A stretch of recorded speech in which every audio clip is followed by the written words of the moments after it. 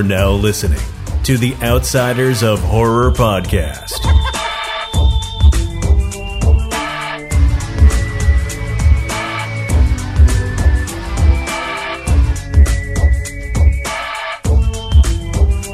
With me is our friend, Mr. Meat Hook Daryl. What's up, guys? And joining us, we have the master of splatter, Mr. Todd Sheets. Hey, thanks for having me on. Thank you. We have Satchel the Clown, Kate Phoenix. Woo!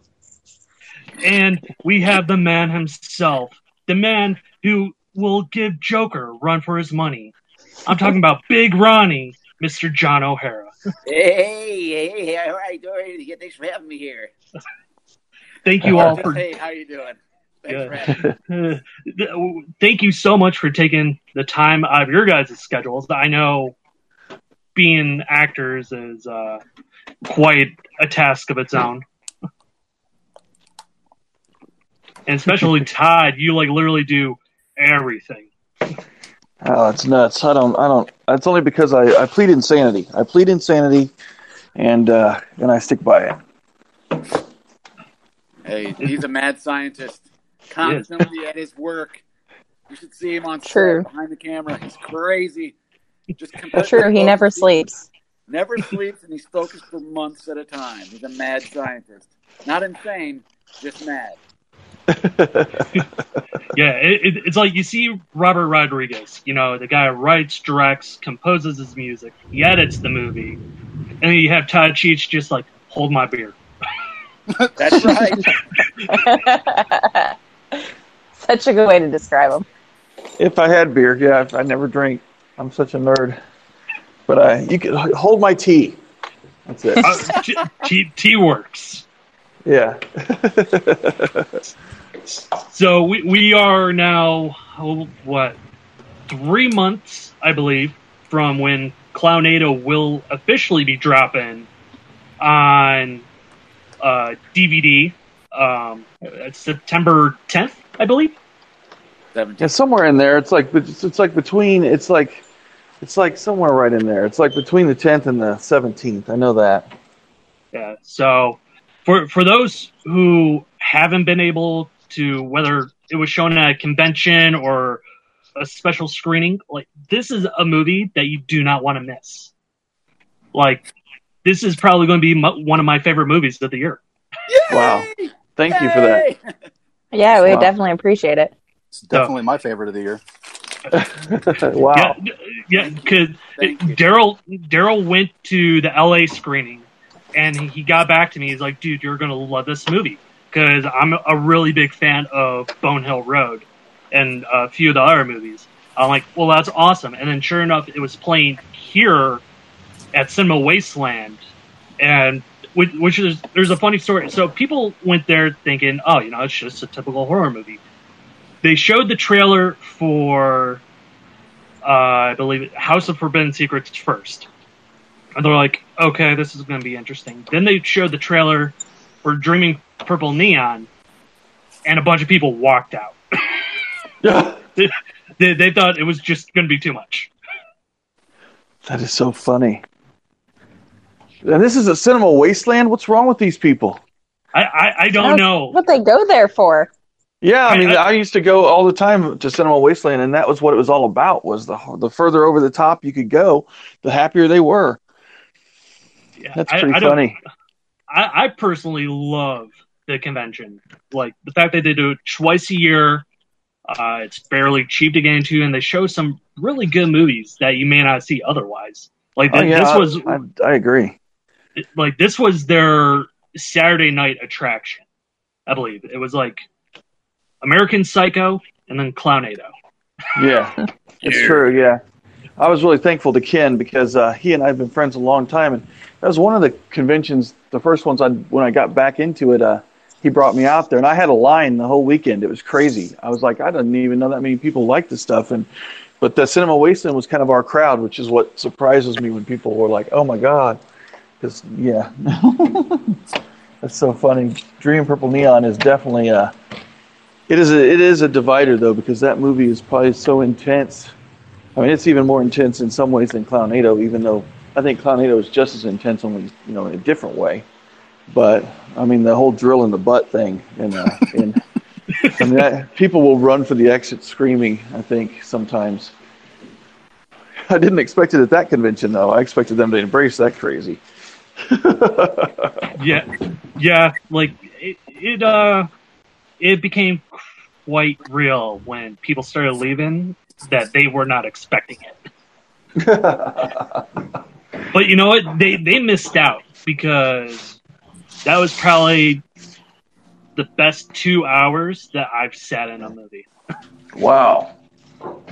That's really cool. Thank you for that. I'm on behalf of everybody that worked so hard. I mean, seriously, sometimes we didn't know if we were going to make it through this thing just because honestly we didn't have the budget we needed, and it's hard when you don't have the money you need and you're pushing, and you're struggling trying to get through it. So to hear people enjoy it that much is very rewarding, honestly. Yeah.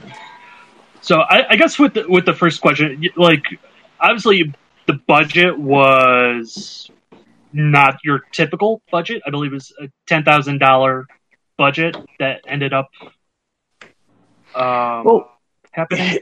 Well, when we first started, it was like we had been doing the Indiegogo, and we were kind of successful but we've never really, we've never gone like way overboard on Indiegogo. Like for Bonehill, when we started with 13,000, but on this movie, we started with 7,700. So it was like close to 8,000, but not quite. And I was like, oh man, well, we're going to go anyway. And while we're filming, it'll trickle in. And it did, which saved the day, because there was times when we would have to do effects like 3 times in a row. Like we would have, a special effect that wasn't prepped or didn't work right, and you'd have to buy all the stuff and do it again and things like that. So I was starting to sweat.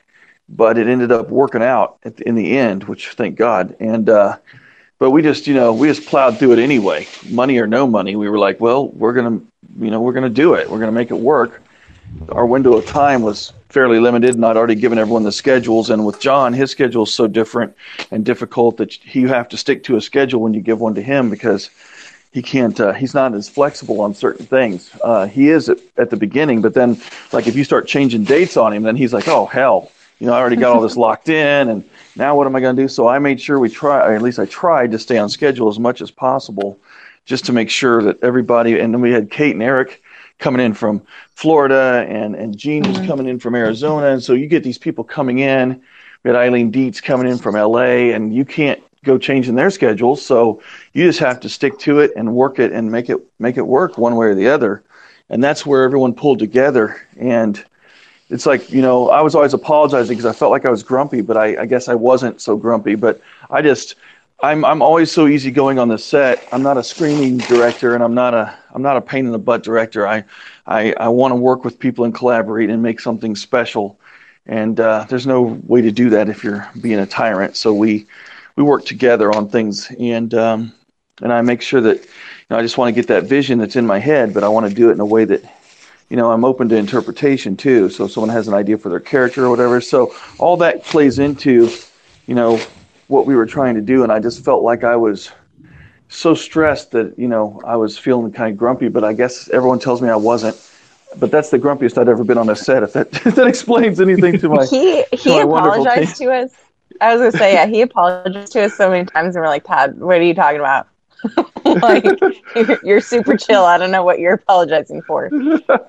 It's true, because to me, like, the actors are so important, and really, I kind of baby all the actors, but there's a reason, and that's because I just find them, without them, you don't have much of a story or a movie, and with them, you can do some pretty magical things that sometimes people overlook. And for me, the story and the characters are just as important as the gore, and you have to do both. Sometimes, huge gore hounds, people that over on the Unearthed Films group, they're all, some of those guys are just like, well, this got too much plot. I'm like, well, if you're not telling a story, even you say you love Fulci, but he had stories, and it wasn't wall to wall gore. So. And that's kind of one of my big inspirations. I wanted to have a good story, and the actors bring that to life. and so you have to you have to give them every every possibility and every I think every inch of your heart. You have to be willing to kind of, I'm not saying let them take advantage, because sometimes you get actors that are pains in the butt. That happens. But all the people, I would say 99.9% of the people that I work with are not that way. And if I notice that any kind of diva behavior, I'm like, well, we're going to kill that character off because I just don't want it to affect everybody. It's a wonder I made it so long. Gee. Yeah, right. You're one of the best. What are you saying? You're fantastic. I think everyone can agree John is a professional. He's an incredibly talented. And, I remember when I was writing Big Ronnie and I had such a worry, and I'm like, God, I hope John can do this. And I was talking to our producer, Amanda, and I'm like, we got to get John in here to do this. And I've been promising to do that I wanted to do a major film with him. He'd done some short films with us and stuff. And I was like, I want to do a major film with John. And I remember, worrying so much that his schedule wouldn't allow it. And I was like, if he can't do this movie, I don't know what I'm going to do. I mean, who else can I possibly get for this part? And he did it and brought it to life in ways that no one could possibly believe until they see it. And that's kind of the same. I wrote Satchel for Kate. I knew Kate, and I wrote that part specifically for her. And and I was like, "There's no one else. If she can't do this, then I'm in trouble." And so that's kind of what happened with a few of these, actually.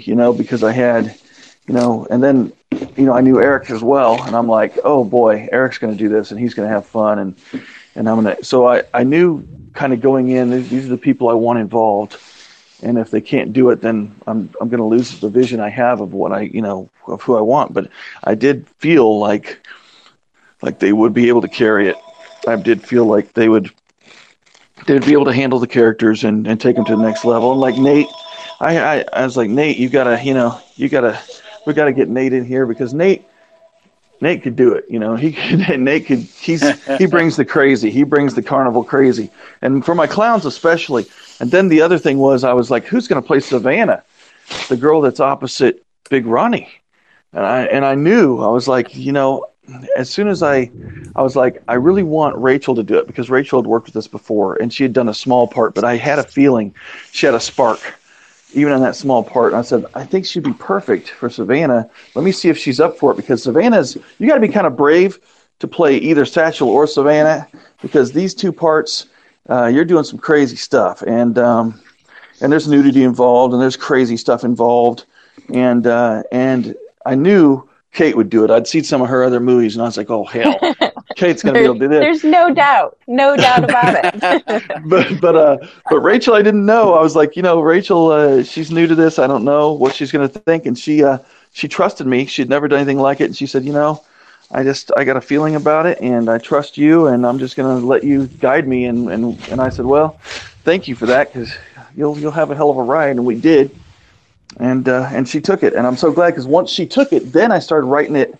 Like, I went back in and started changing Savannah a little bit more to match Rachel and her strengths, and that was my final rewrite when I was kind of getting everyone's strength in there, and I think it turned out, pretty amazing. And we have to mention Dialyn also, because her part, it was also the girls in this movie were brave, and they were tough about it, and they embraced it, and they didn't look back. I mean, there are no taboos on a Todd Sheets movie, for God's sakes. If we can have babies and midget clowns ripping out of people and all kinds of crazy stuff going on, and there are no we stick drills up people's butts. There's no taboos in these movies. Teeth ditties. That's right. The demon. Well, that was my homage to Mausoleum, guys. That was my Bobby Breezy, the boobs that bite. And it turned out amazing, though. I loved that. I loved that. It's a showstopper. People just stop and just like, whoa. They don't even know what to say. That's when you've got an audience, when they're speechless and they start applauding. That's like, okay, we did okay. All right. So I obviously your films aren't really based on the scares, but can you run us through like how you construct like your effects, or if there are like a scare moments that you want to set up? Well, like in Bone Hill, when we did Bone Hill Road, and some of the longtime fans of our films from Extreme Entertainment were a little disappointed because it's not a gore fest. It's got suspense, and it was very character based. It was a werewolf movie, so I was making a monster movie, and I wanted to concentrate on the monsters.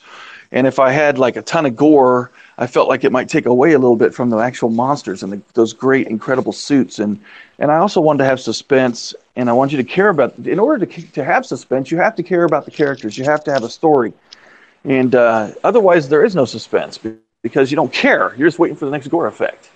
And so for us, in Bone Hill Road and in Dream Purple Neon, there's a few spots like that too where we have a lot of suspense, and it's all about setting up the dynamic for that. And it's a combination of it's kind of like they talk about comedy and the punchline, and you have to have good timing. And people don't realize for horror you have to do the same thing. The horror and comedy are very close together and very similar, and the aesthetic is very, very near with each other. So you just have to kind of go in and you have to be able to set up that timing, especially for any kind of jump scares or suspenseful moments when something's supposed to happen. You need to set that timing up, and it's nothing better than seeing like Bone Hill Road with an audience who's really into it, and then all of a sudden, something happens, like even just closing the back of the car. They have the backup, the trunk, and she closes it, and the daughter's standing right there, and it just shocks somebody, and they jump or whatever. That kind of stuff, just setting up those moments. It's kind of a joy for me as a director, because those are the parts when you get a visceral response from your audience that's not just gore. I mean, gore is great, but there's so many people that do that, and you're going to get a great response from your audience because you just gross them out. What about getting a response from your audience because there's an emotional connection or a suspenseful connection where they're surprised by something, it makes them jump, it makes them scream, or there's an emotional connection where they find themselves caring about a character in a movie that costs you like $12. So that's the big thing for me, is to try as an artist to connect those moments for you guys, for the audience that's watching it. That's a challenge. All right. Well, now joining us, finally, issues. Our listeners are, used to it by now. Miss Dylan Harvey, how are you? Hi, I'm good. How are you doing? I'm good. I'm glad we got the technical difficulties out of the way. Thanks to my husband. So. There you go. There you go. Yes. Thank you, Jeff, for all your hard work. Well, now that I got both Dylan and Kate, for the 80s, a lot of people saw Linnea Quigley and Brink Stevens as sex symbols. How do you two feel that you guys are now like the underground sex symbols for our generation? That's been something that's like really crazy to think about, and that because like Linnea especially is a role model, watching her in those movies, I'm like, that's who I want to be. She's freaking badass, and she doesn't care, and she just takes any role and runs with it, and she's so freaking amazing. So to have even someone think of a possible comparison to that is like, whew, it's overwhelming. Well, you got to meet her too, so that was kind of cool because you guys both got to work with her. Yeah, she's super sweet. She's very awesome. How do you feel about it, Dylan? Because you of pretty much everyone that's worked with Todd has pretty much shown the most skin, I will say. I don't know. I just guess I don't really think about it. I just have fun, to be honest. I don't even know. You don't even know? No, not really. I just go do what I like doing, and I have fun doing it. And I don't know, I think it's cool if people think that way. I don't know. I guess I never really saw Linnea as or anybody really as a sex symbol. I think we're just all out having fun doing what we like doing, whether it's showing skin or not. If that makes any sense, I don't know. I mean, it does. Yeah, it does, and it's fair enough. Yeah. Maybe it's because I'm not sitting there Googling over them like, oh, titties or anything like that. Just, hey, she's getting down and dirty. Empowering too. So, yeah.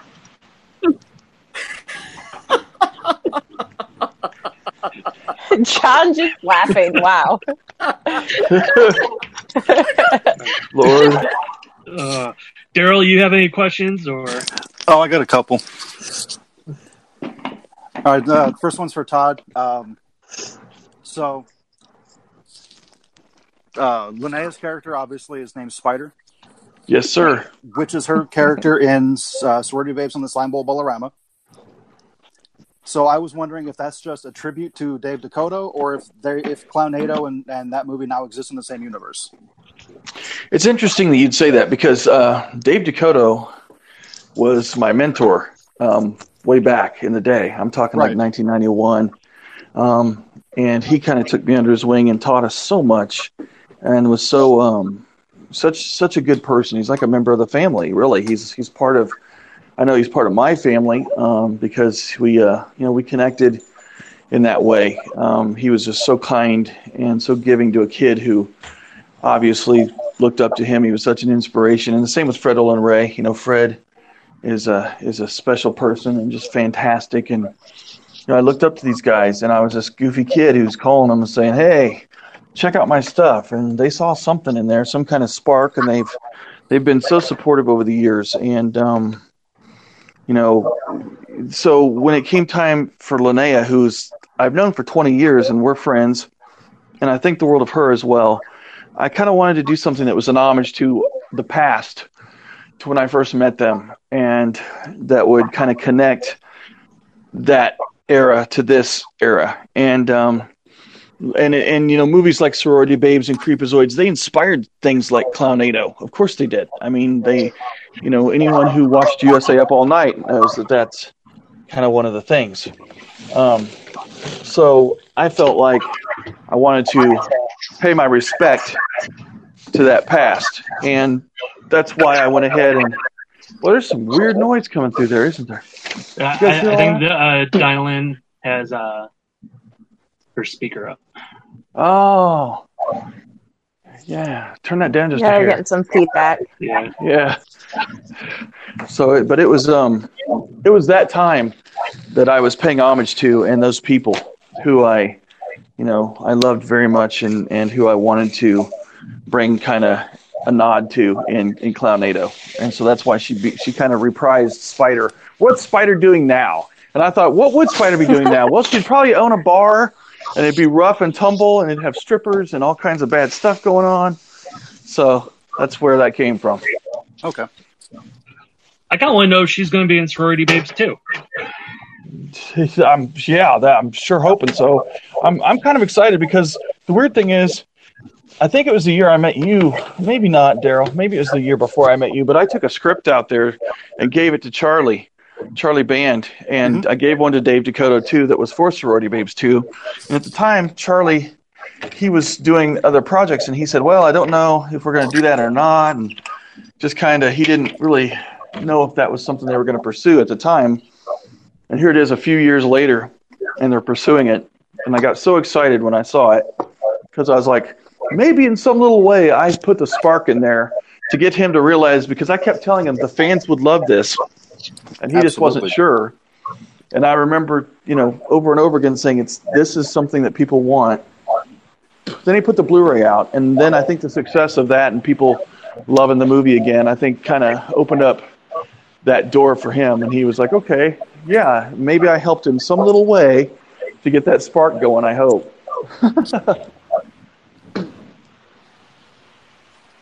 All right.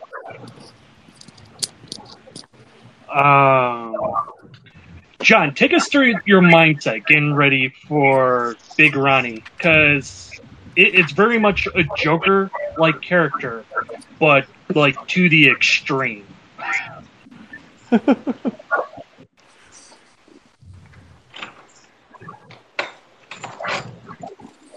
John, are you still with us? John?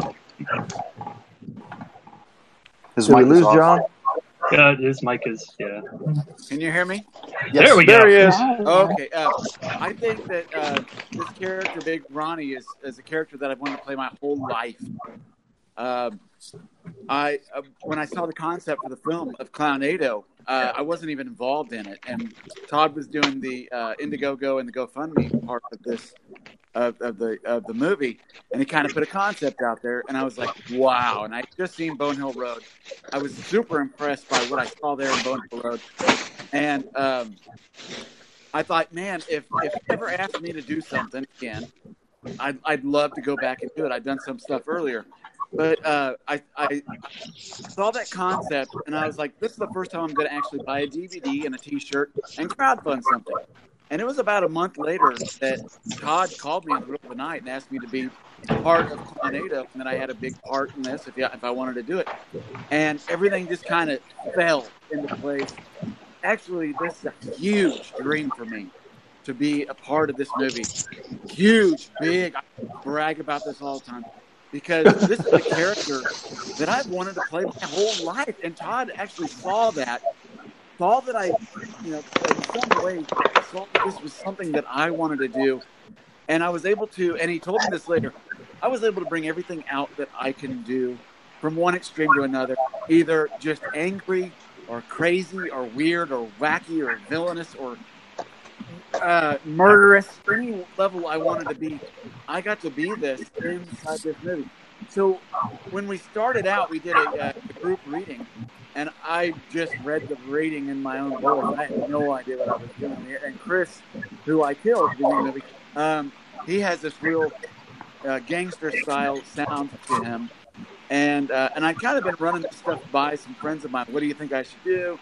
And that was exactly kind of what Todd wanted. He sent me some videos of some old gangster movies, some old 1940s, some film noir style movies of some actors, some James Cagney, some other characters. And I kind of grabbed from each of those. And through the film, the character actually develops even more. He develops, gets a little bit crazier and a little bit crazier.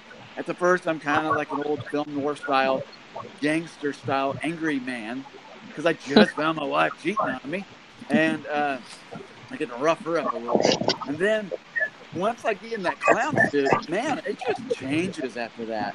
I got in that clown suit the first time. There's a scene with in the circus tent.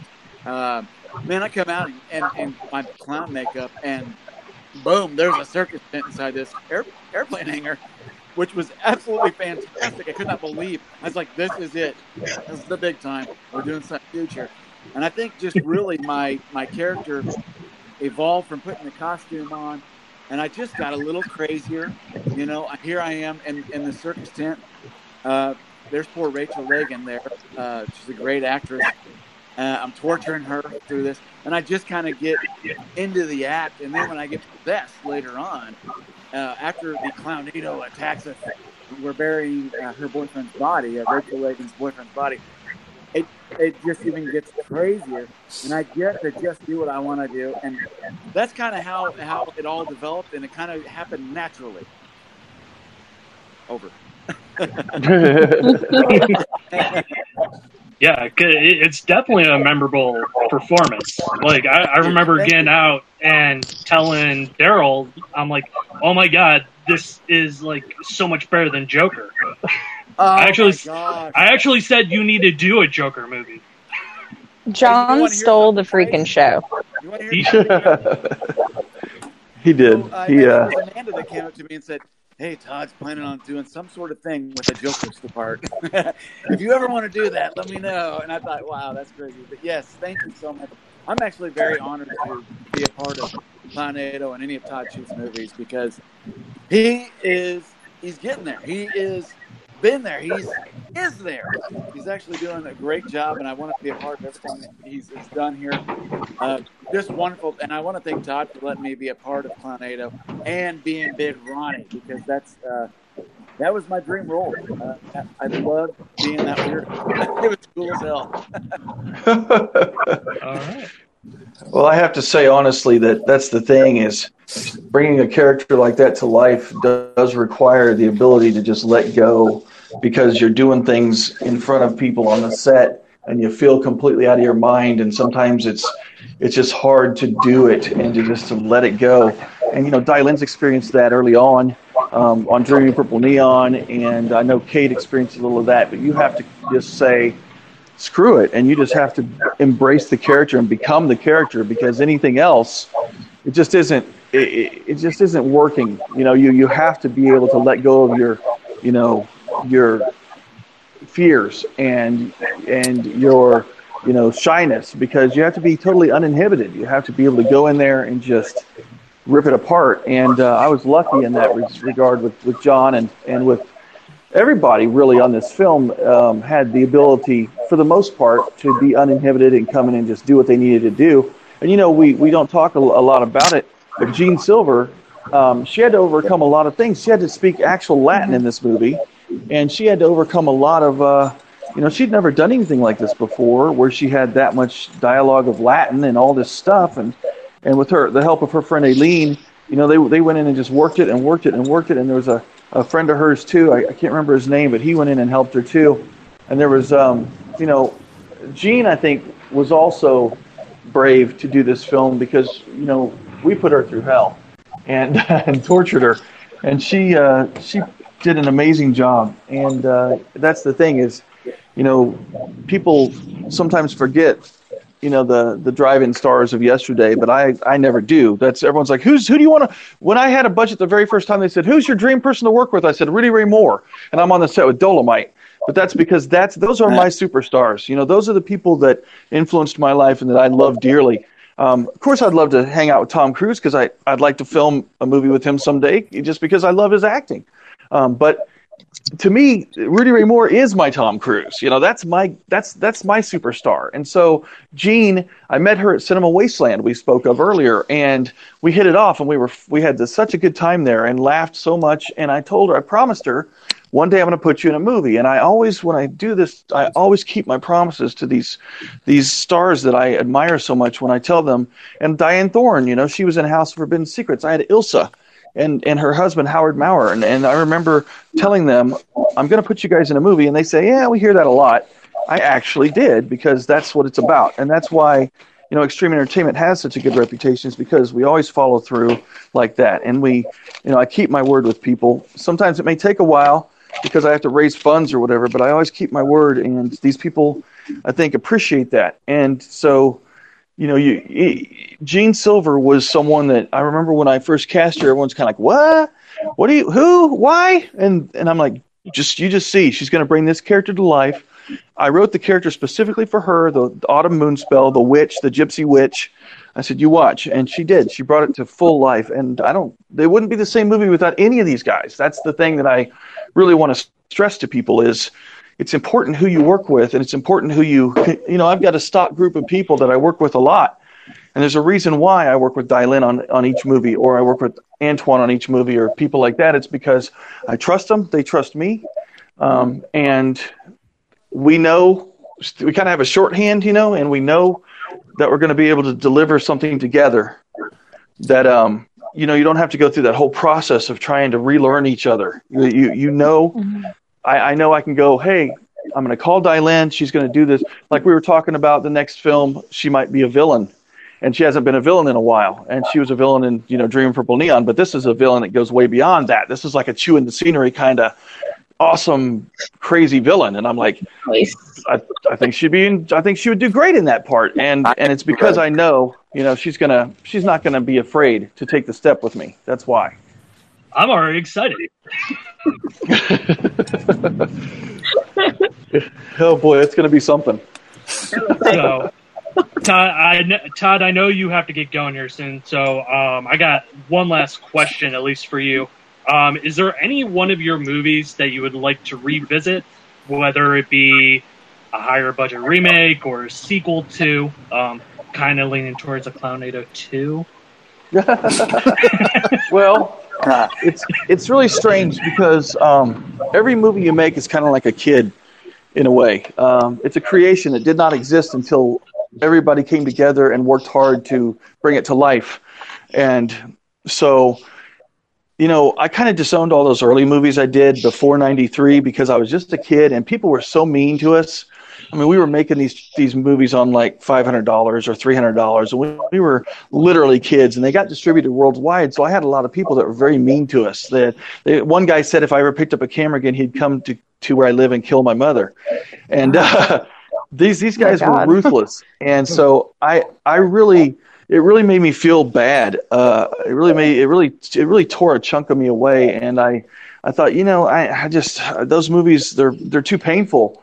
A lot of people love them. They're like Goblin, and I'm like, but it's so painful for me because there are nothing but mistakes when I watch it. But that's because I didn't know anything. I was a kid and I was learning, and that's when Dave took me under his wing and started teaching me things about director's lines and about how to actually direct a film. I was just a kid with a camera and his friends in the backyard, and we ended up getting our films distributed worldwide.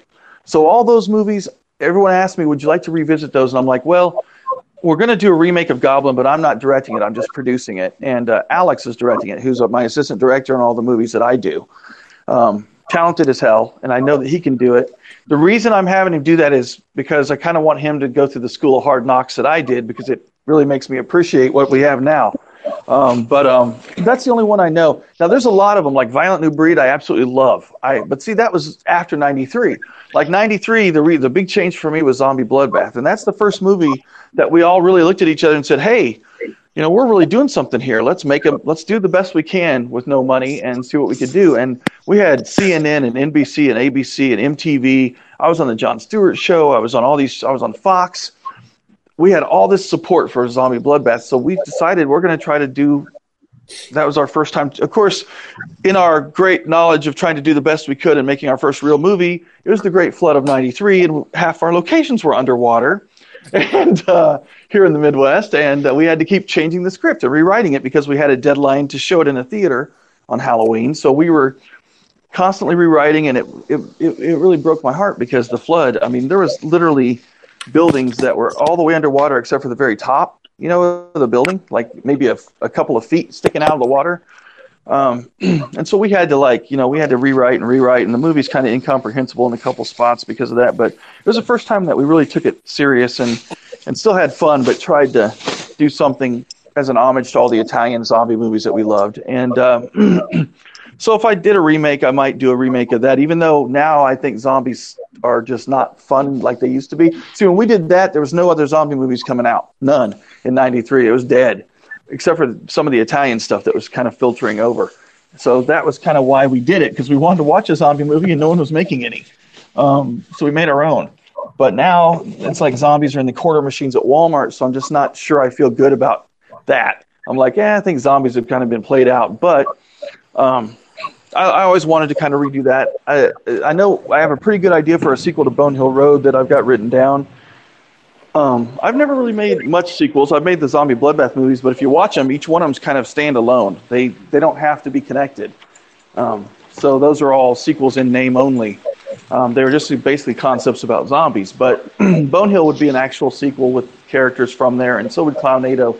I do have an idea for a Clownado 2. And if this thing takes off and the demand is high enough, then it could happen because it's completely. It takes the concept of the first one and it turns it upside down. And all I can tell you is there's one word that describes the finale of it, and that is Clownzilla.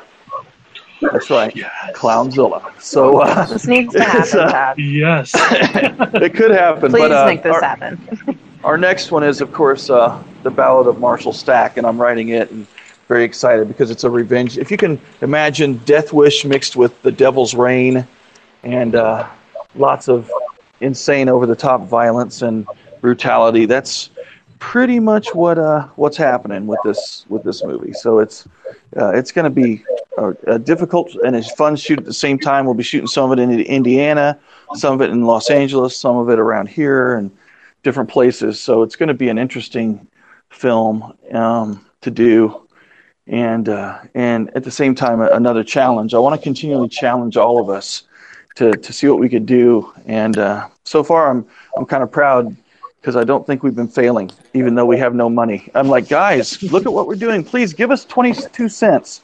Somebody, please give us 22 cents so we can add to our budgets. It's like one of those things. But Indiegogo is so hard for me because I feel like a beggar on a corner. I hate it.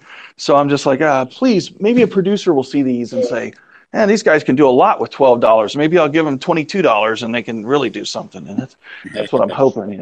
But yeah, as far as the old movies go, I've learned to let go of some of those movies from the past because they're too painful to hold on to for reasons that really sucks, really. But you gotta move on and let that go and look toward the future. And Extreme Entertainment is super bright because we've got some of the most talented people in the United States working with us. And, we got Kate and Eric are part of the family now. And Eric, I don't give him enough props, I don't think, because Kate kind of overshadows because Satchel is such a larger-than-life, crazy, boob-chewing character.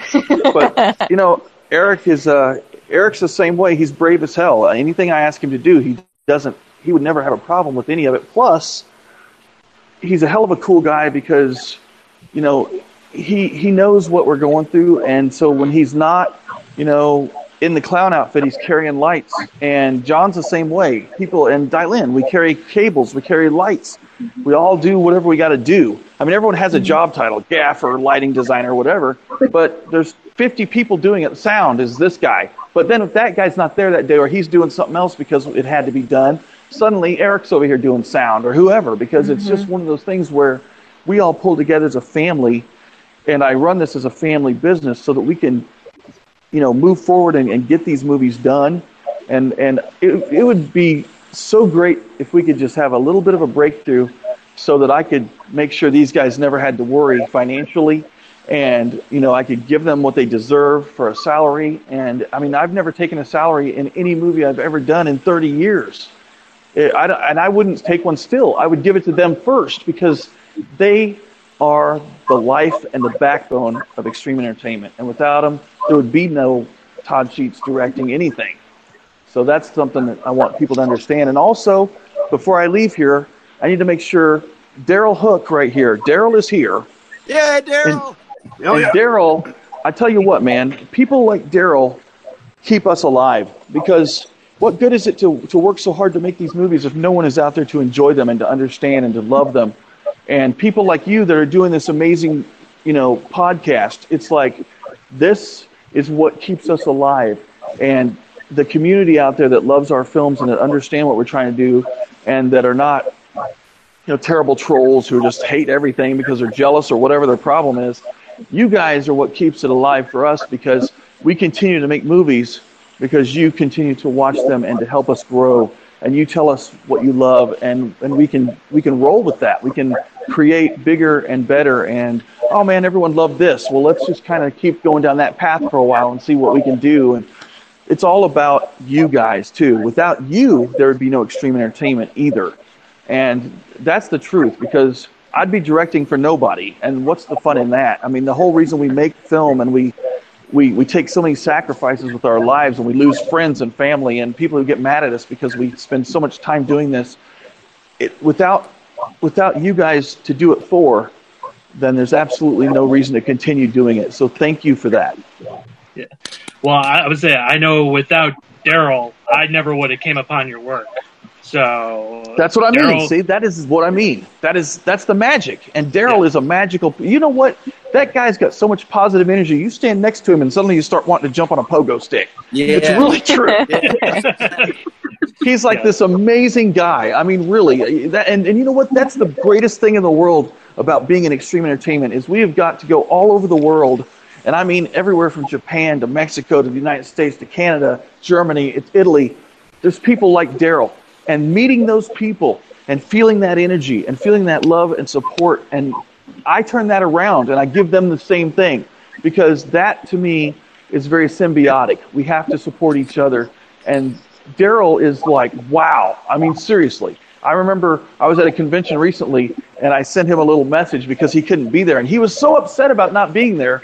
So I made sure there was a friend of his there and I sent him a little message on the cell phone to let him know. I was like, man, we really wish you were here, and it's really true because without that, there's no reason for it. We're not alive anymore. You know what I mean? People like Daryl keep us alive. And just like you said, you found out about us because of him. And that's how a lot of people are. Like I get letters from Germany. Yeah, I found out about your movie by this guy who runs this film festival, and he brought your movies in, and I got to watch them, and all my friends and I love it, and blah, blah. And that's how you keep it rolling. And then they find out that we really do care about it. They find out that we're not just in this for the money or for the wrong reasons. I'm here because I love doing it. I've lost a lot. I even lost my home at one point because I love doing this so much. And I'm such a dork, and I refuse to say no. I refuse to let it die. And this is what it's about. And so I have, sacrificed a lot because I love doing this, because I genuinely love it in my heart. And that's the way everyone on this show is right now. Everyone here does this because they love it with all their hearts, or else they wouldn't be here. Amen. Yes. Agreed. Absolutely. Exactly. So I do feel like Clownado will be the one to propel you guys further. And all these reviews and reports are saying the same thing. I mean, I would say with Sharknado now being done, maybe Sci-Fi should give it a crack, see what happens. Obviously, they would have to edit a lot of it. Actually, I was actually talking to someone from there. I actually talked to a guy that approached me from there and wanted to take a look at it, and I let him take a look at it, and the first thing that we both said was, it's going to be a half an hour long. Yeah. But weirder things have happened. I mean, you could get away with a lot now after a certain time period, I've noticed. So, I mean, who knows? Maybe things can happen. Maybe not nudity-wise. I mean, I think that's still pretty much a no-no. But in the way of everything else, who knows? A 10 o'clock premiere on Sci-Fi Channel? It could be the biggest push ever.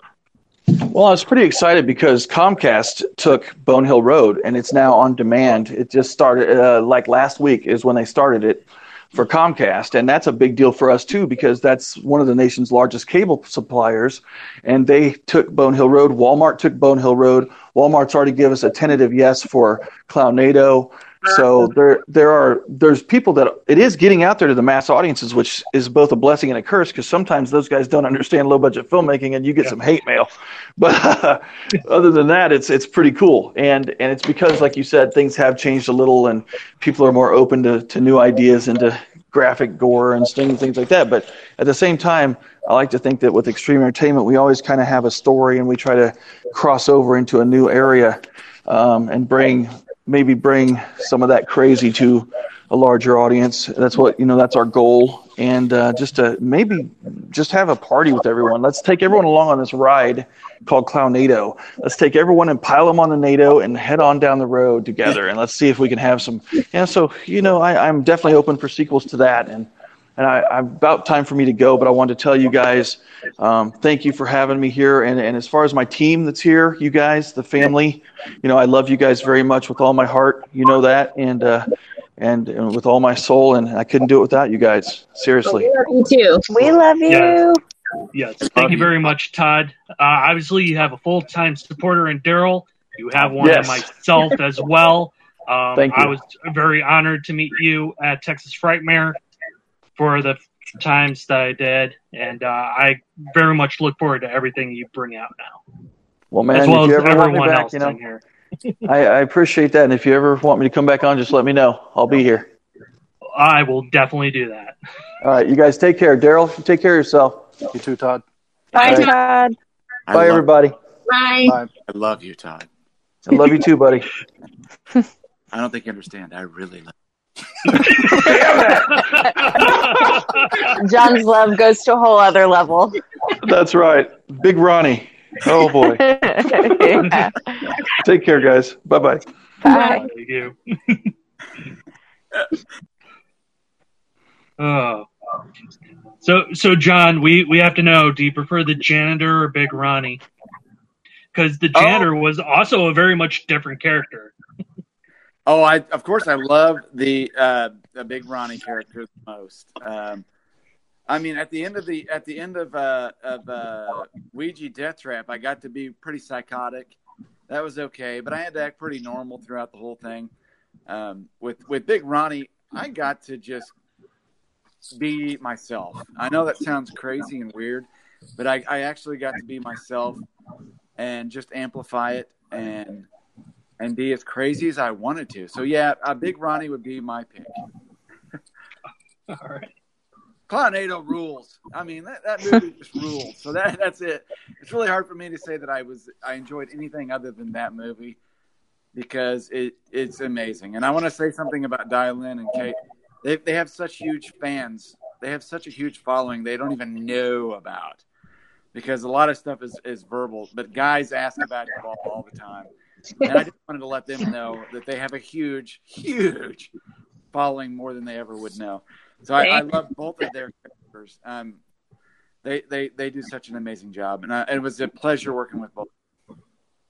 Oh, thanks, John. It's always fun working with you, John.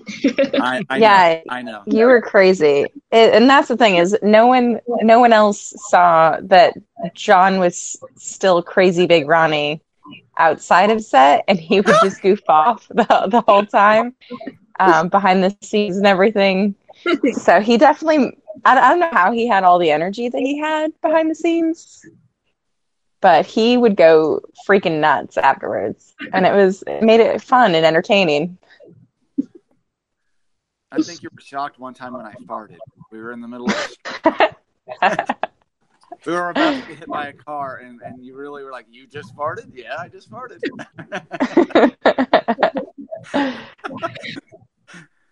That's part of my that's my exhaust system for all the energy. If you were wondering, yeah, so that's what it is. Fart regularly.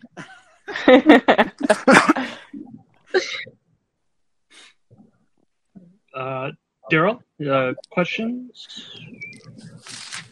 I got at least one question for everybody. Go for it. All right, John, you're I don't know if you're a gamer or not, but the laugh for Big Ronnie reminds me a lot of the Circus of Value vending machines from BioShock. Yeah. Is there any inspiration, or is that just a fucking coincidence? That is a coincidence, and let me go ahead and give it to you. I think someone asked me, and when we were in California, to do that laugh while we were in the theater. I can't remember. But yeah, that I have no. I'm not really sure where that laugh came from. I'm not sure that I've ever done it before. Yeah, I think it is just genuinely Big Ronnie's laugh. Okay, and that's just where that came from. I can definitely hear the resemblance though now that you brought it up because I freaking love those games. So I definitely can hear it now. Yeah. I'm going to hear it now every time I go to play it. I might actually be the voice for that game, but I'm not going to brag.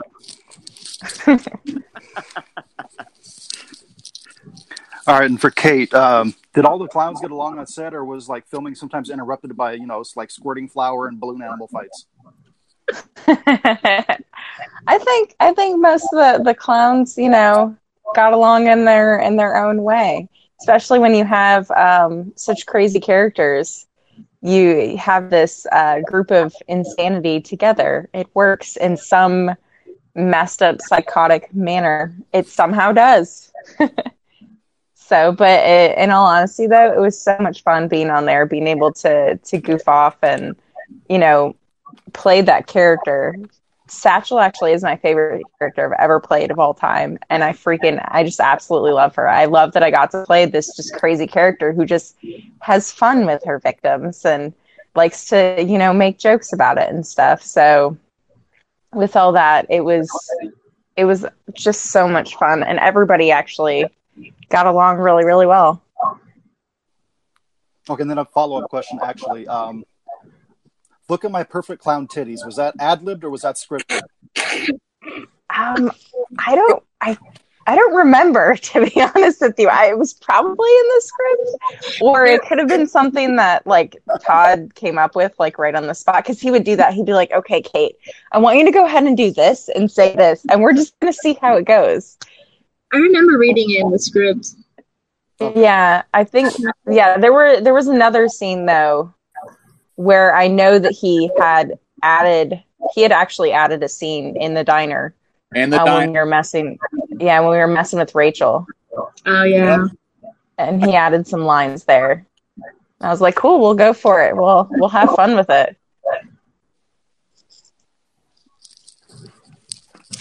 Yeah, that diner scene was actually quite a shock to me. During that shooting, all of a sudden, something happened that was unscripted, and so here I am in the middle of that, and Amanda is looking at me the whole time like, John's going to react. John's going to lose at any time. And it was like I did 1,000 sit-ups because I was trying to hold my real laughter in during this. But once she gave me that look, it was like, because John is in the middle of something here. And I mean, anyways, it was edited differently. So no one will ever know. Yeah. Well, Amanda kept making me laugh too because she kept staring over. Her look was so funny. I think he ended up. Yeah, I think he ended up changing some of it. Like he just took bits and pieces out of that scene, but it was still that whole part was happening. Oh, and then the cops showed up. Yeah. That was hilarious. Nothing like the cops showing up on set in their vests, because they think there's a dead body outside when really someone forgot to cover up the feet of the fake body with the tarp. I feel like that's been happening a lot lately. Like the cops just show up on horror film sets, not know what's going on. And then with today's day and age, you never know. I feel like it happened with a big budget film because no one told the officers on duty that they were setting off explosions. Oh, yeah. Oh. So they thought it was kind of an actual threat. Well, one day I was on Facebook and Dial-In was sharing pictures of like SWAT teams and police and all these people swarming in, and Dial-In's like, I'm taking a selfie. Perfect timing. All the cops are kind of behind her looking at her. Oh, hey. I mean, why not? It was too good to not pass up, so. Oh, yeah. Every part of Clownado was absolutely a pleasure to be a part of. I don't think anybody did not enjoy being a part of this movie. And we all knew that something magical was happening during the creation of this film. And we were all drawn together to make Clownado and to make it the best it could possibly be. And we're lucky to have Todd Sheets, who brought us all in. And everybody was cast. Jeremy Todd, who was cast as the scientist nerd that chases us around in the Storm Chaser. Mm-hmm. Excellent. Millie Milan was part of his team. Just absolutely people who were built to make these things. Everybody who Bobby Westbrook, who was Dylan's sidekick, basically is what I call him. He was cast perfectly for his part, his little Harrison Ford part. And Elvis in this movie, a lot of the older teenage boys are his hugest fans, and early 20s men. They love Antoine Steele in this part, and they're all going to dress up like him in this Halloween. They're all going to be the Elvis from Clownado. It's absolutely cool. Everybody's going to find their part of this movie that they're going to want to be a fan of, that they're going to want to connect to. And people across the nation, across the world are going to watch this movie, whether they like it or not, whether they think it's the greatest movie ever. People are just going to love Clownado. They're going to talk about it and they're going to watch it. It's something that I want to watch regularly, and I think I want to share with everyone. And that's what I'm hearing. That's what I'm seeing.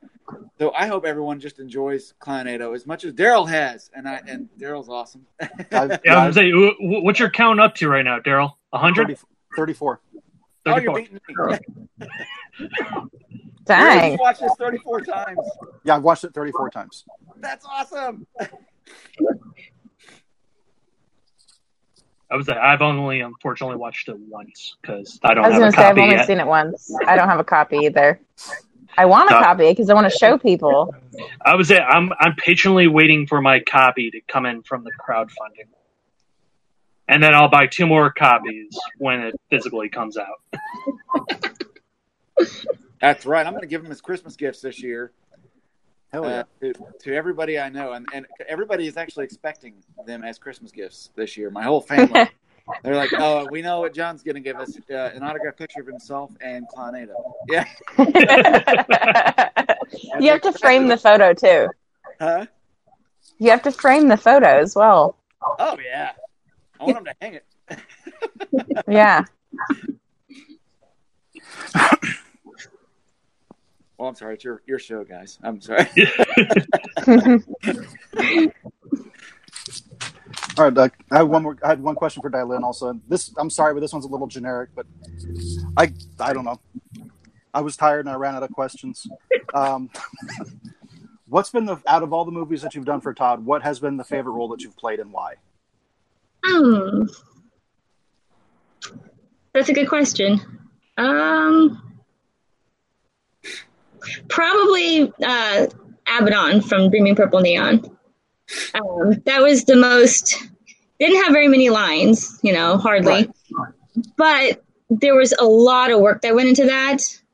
Just so much blood, drenched in it from head to toe, and just getting to work with oh man, I can't remember her name now. I feel bad.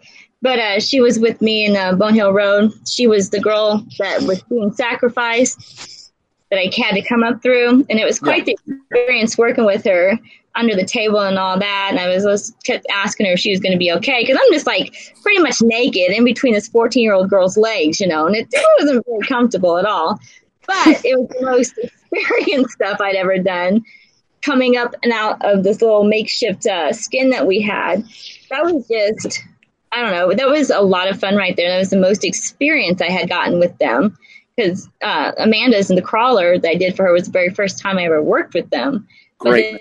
And then we did the Muse, and that was a lot of fun too. That was a lot of hard work and being drenched in blood. But when I got to do the Queen, that was just like, wow, this is like very cool. I had an entire costume that was built for me. I had just a lot of stuff that had to go into that character. And yeah, it was only a few segments or whatever, but it was very, very fun. Having pink hair for 2 weeks was great too afterwards because my hair is so bright blonde that it literally changed for 2 weeks. So that was fun. I actually enjoyed that. I really liked your character in Bone Hill. I did too. And then that transformation sequence, though, I was like, oh, that's so freaking awesome. You never see a female transformation. So. But I was just going to say, the transformation would have to be right up there with my favorites because, again, that's the most extensive work, like I did with Abaddon, and then having to do all that makeup. But I think that's what it would be. Whatever has to do with entire face full of makeup would be my favorite thing to do, whether it was in Dreaming Purple Neon or Bone Hill Road, because, I don't know, I just love the whole changing into something else completely, That's my favorite. So it's really hard to say. I guess I don't really have a favorite movie per se. So I would have to go with physicals of whatever I'm changing into. A whole new character would be my favorite thing. So Okay. Is there a worst part for you for the makeup, whether it be the time consuming or a prosthetic that you just want to rip off? With Bone Hill, with the transformation, you had the fingernails, you had the fur. Yeah. The fingernails was the worst. And I'm glad you brought that up because I almost forgot about that. I don't know how I would forget about that. But the fingernails would be the worst because the lady who did the makeup super glued the fingernails on instead of using nail glue. And I was stuck. Holy hell! Yeah, they were long. They were big. big. They were big nails. Mm-hmm. They were super glued because she didn't use the right glue, and they were stuck on my fingers for like the entire weekend. And I was in tears trying to figure out how to get them off and still salvage them because I didn't want to ruin them. They came from, I think he said London or something. So I was trying really hard to get them off without tearing them. And finally he sent me a message and said, hey, don't worry about it. If you have to rip the nails off, go ahead and get them off. Don't worry about it. Your health comes first, you know. So I was freaking out. I was like 2-3 o'clock in the morning trying to figure out how to get these things off. And I still had to go to work on Monday. And I had to use the computer and type. And you can't do that if you got 10 nails. So you're gonna have to type one finger at a time. I did find a way to get them off without ruining them. So I was actually able to salvage them. I just used, Jeff had gone and got some acetone, regular acetone. And I just took a Q-tip and I let it drip, just slowly drip. And I just a little chipped at a little bits at a time. And that's how I got them off. Just so very time consuming, but it worked. So at least it got off. So I would say the nails was the worst part on Bone Hill Road. Even though the makeup was hard coming off with Joe, and it did rip some of my skin a little bit, but it wasn't like skin ripping. Like I didn't take no skin off. It was just like a really strong Band-Aid. But I think the nails were definitely the worst. All right. Well, I would say that I guess the last question for me is, other than Clownado, what is everyone's favorite movie from Todd? House of Forbidden Secrets. I freaking love that movie. I think Bone Hill is my favorite.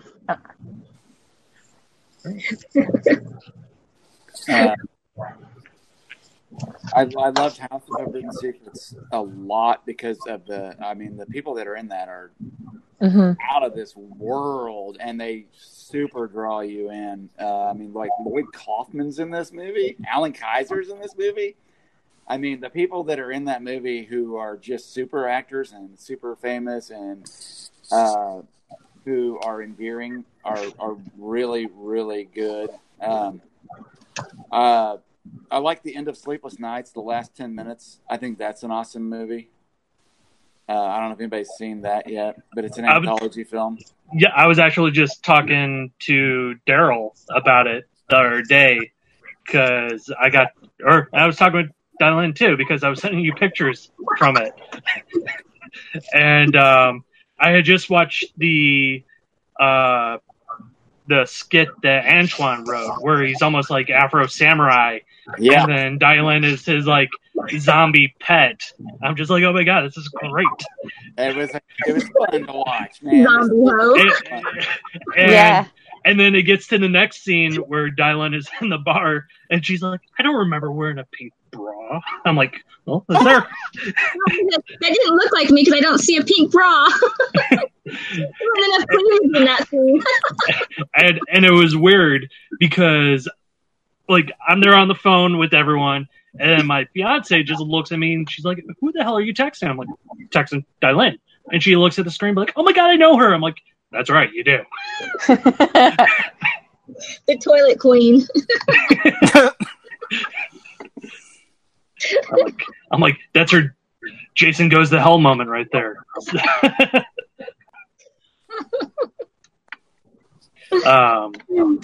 All right. I was so nerve-wracked. I was so nervous on the crawler because, like I said, it was my first one to do with them, and the first time I had a good set of lines to learn.